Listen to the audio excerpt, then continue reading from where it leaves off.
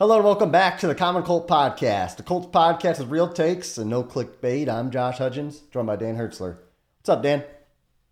Not too much. We'll pull up my phone again, look at Twitter, and here we go again. Jim Irsay's in the news. He's tweeting about, or finding out he's doing something here, trying to help this whale, get to freedom. Hey, good for Jim. That's a good thing to care about the world and the animals in it. But it kind of brings up an interesting thought that you and I have been kind of talking behind the scenes, and we're not here to make some bold statement, but we just want to kind of just talk about this, almost let this out of the bag. Has Jim Irsay passed his time? Is he expired on what is good for the Colts and now become almost a negative to him? Josh, what's your thoughts on this? It's tough because you look at Jim Irsay as an owner, and since the year 2000, the Colts are like top 5 winningest team of the league.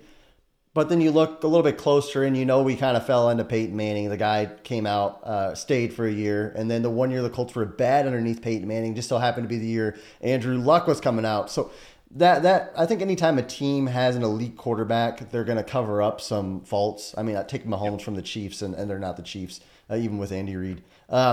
So there's that.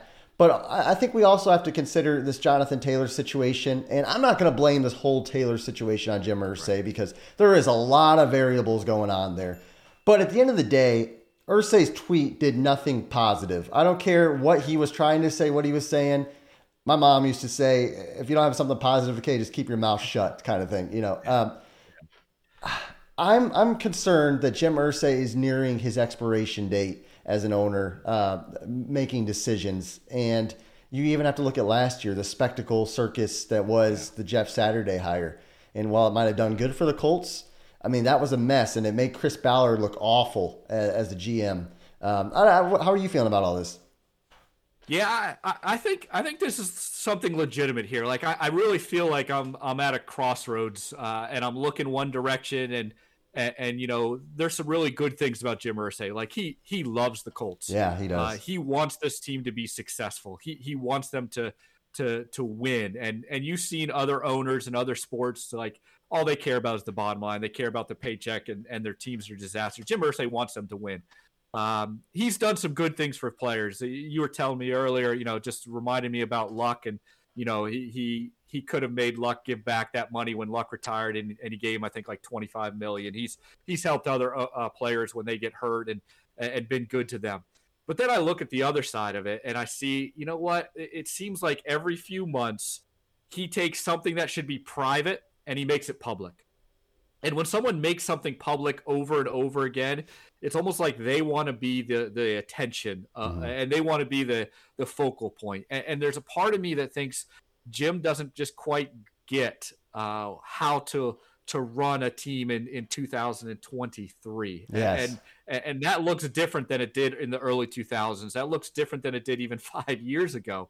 And I'm really wondering, as you use the word expiration date, hey, Father Time is undefeated, and there's a point where maybe we're looking down the road, and this is where we're heading, and I'm really concerned about that because I think that's a legitimate thing to at least talk about. Well, and you mentioned how he treats players, and I remember, and taking things public, I remember when Peyton Manning got injured back, 10, 12 years ago now, and in the midst of all that, Peyton had not been released yet, and Irsay comes out and calls Peyton Manning a politician publicly.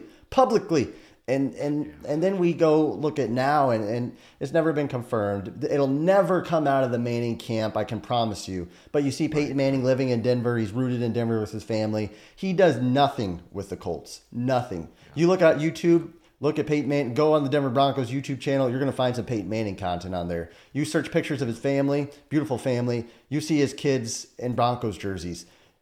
I think Peyton Manning loves Colts fans. I think he loves his teammates, the organization. I don't know if he loves Jim Irsay, and I think there's some friction there, and I think that slightly ties to that. That said, with Jim Irsay, I think he's a very old school owner, and like you said, it's 2023 now. The tweets and all this stuff that gets put underneath the microscope. And he's a very eccentric owner. This guy's a rock star. Like he plays in a band, and he does all this crazy stuff.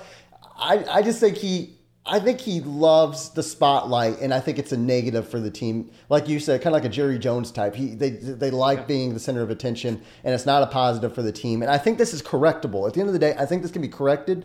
He's going to have to dial back a little bit, and it's going to take some tough conversations from some important people. I don't think it's time for his daughters to take over yet, but I do think it's time for some people who are very important, who have his ear, to sit him down and say, hey, look, Jim, you need to dial back, buddy.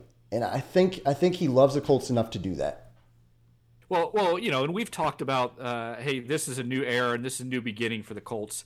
We can't have Jim Irsay go into this new era and being public about Shane Steichen, about Anthony Richardson, about all this stuff that should be behind the scenes. I mean, Adam Scheffler said this on McAfee show the other day, which was kind of ironic because Scheffler's always making everything public, but he said, hey, the problem is Irsay took something private and made it public. And he couldn't have been more right about that statement, is the fact that whatever his views are over the next month, over the next 3 months, 6 months for this team, he's got to keep it private. And it's got to be, Jim, just have fun online, kind of be a little bit of that troll, but without actually aggravating or ticking off your own team and your own fan base and all that kind of stuff. Like there's a way to do that. And so I think if Jim keeps this up and what we've seen over the last 12 months with the Saturday, with these tweets, if that continues, I think this conversation gets really real. Like we talk about a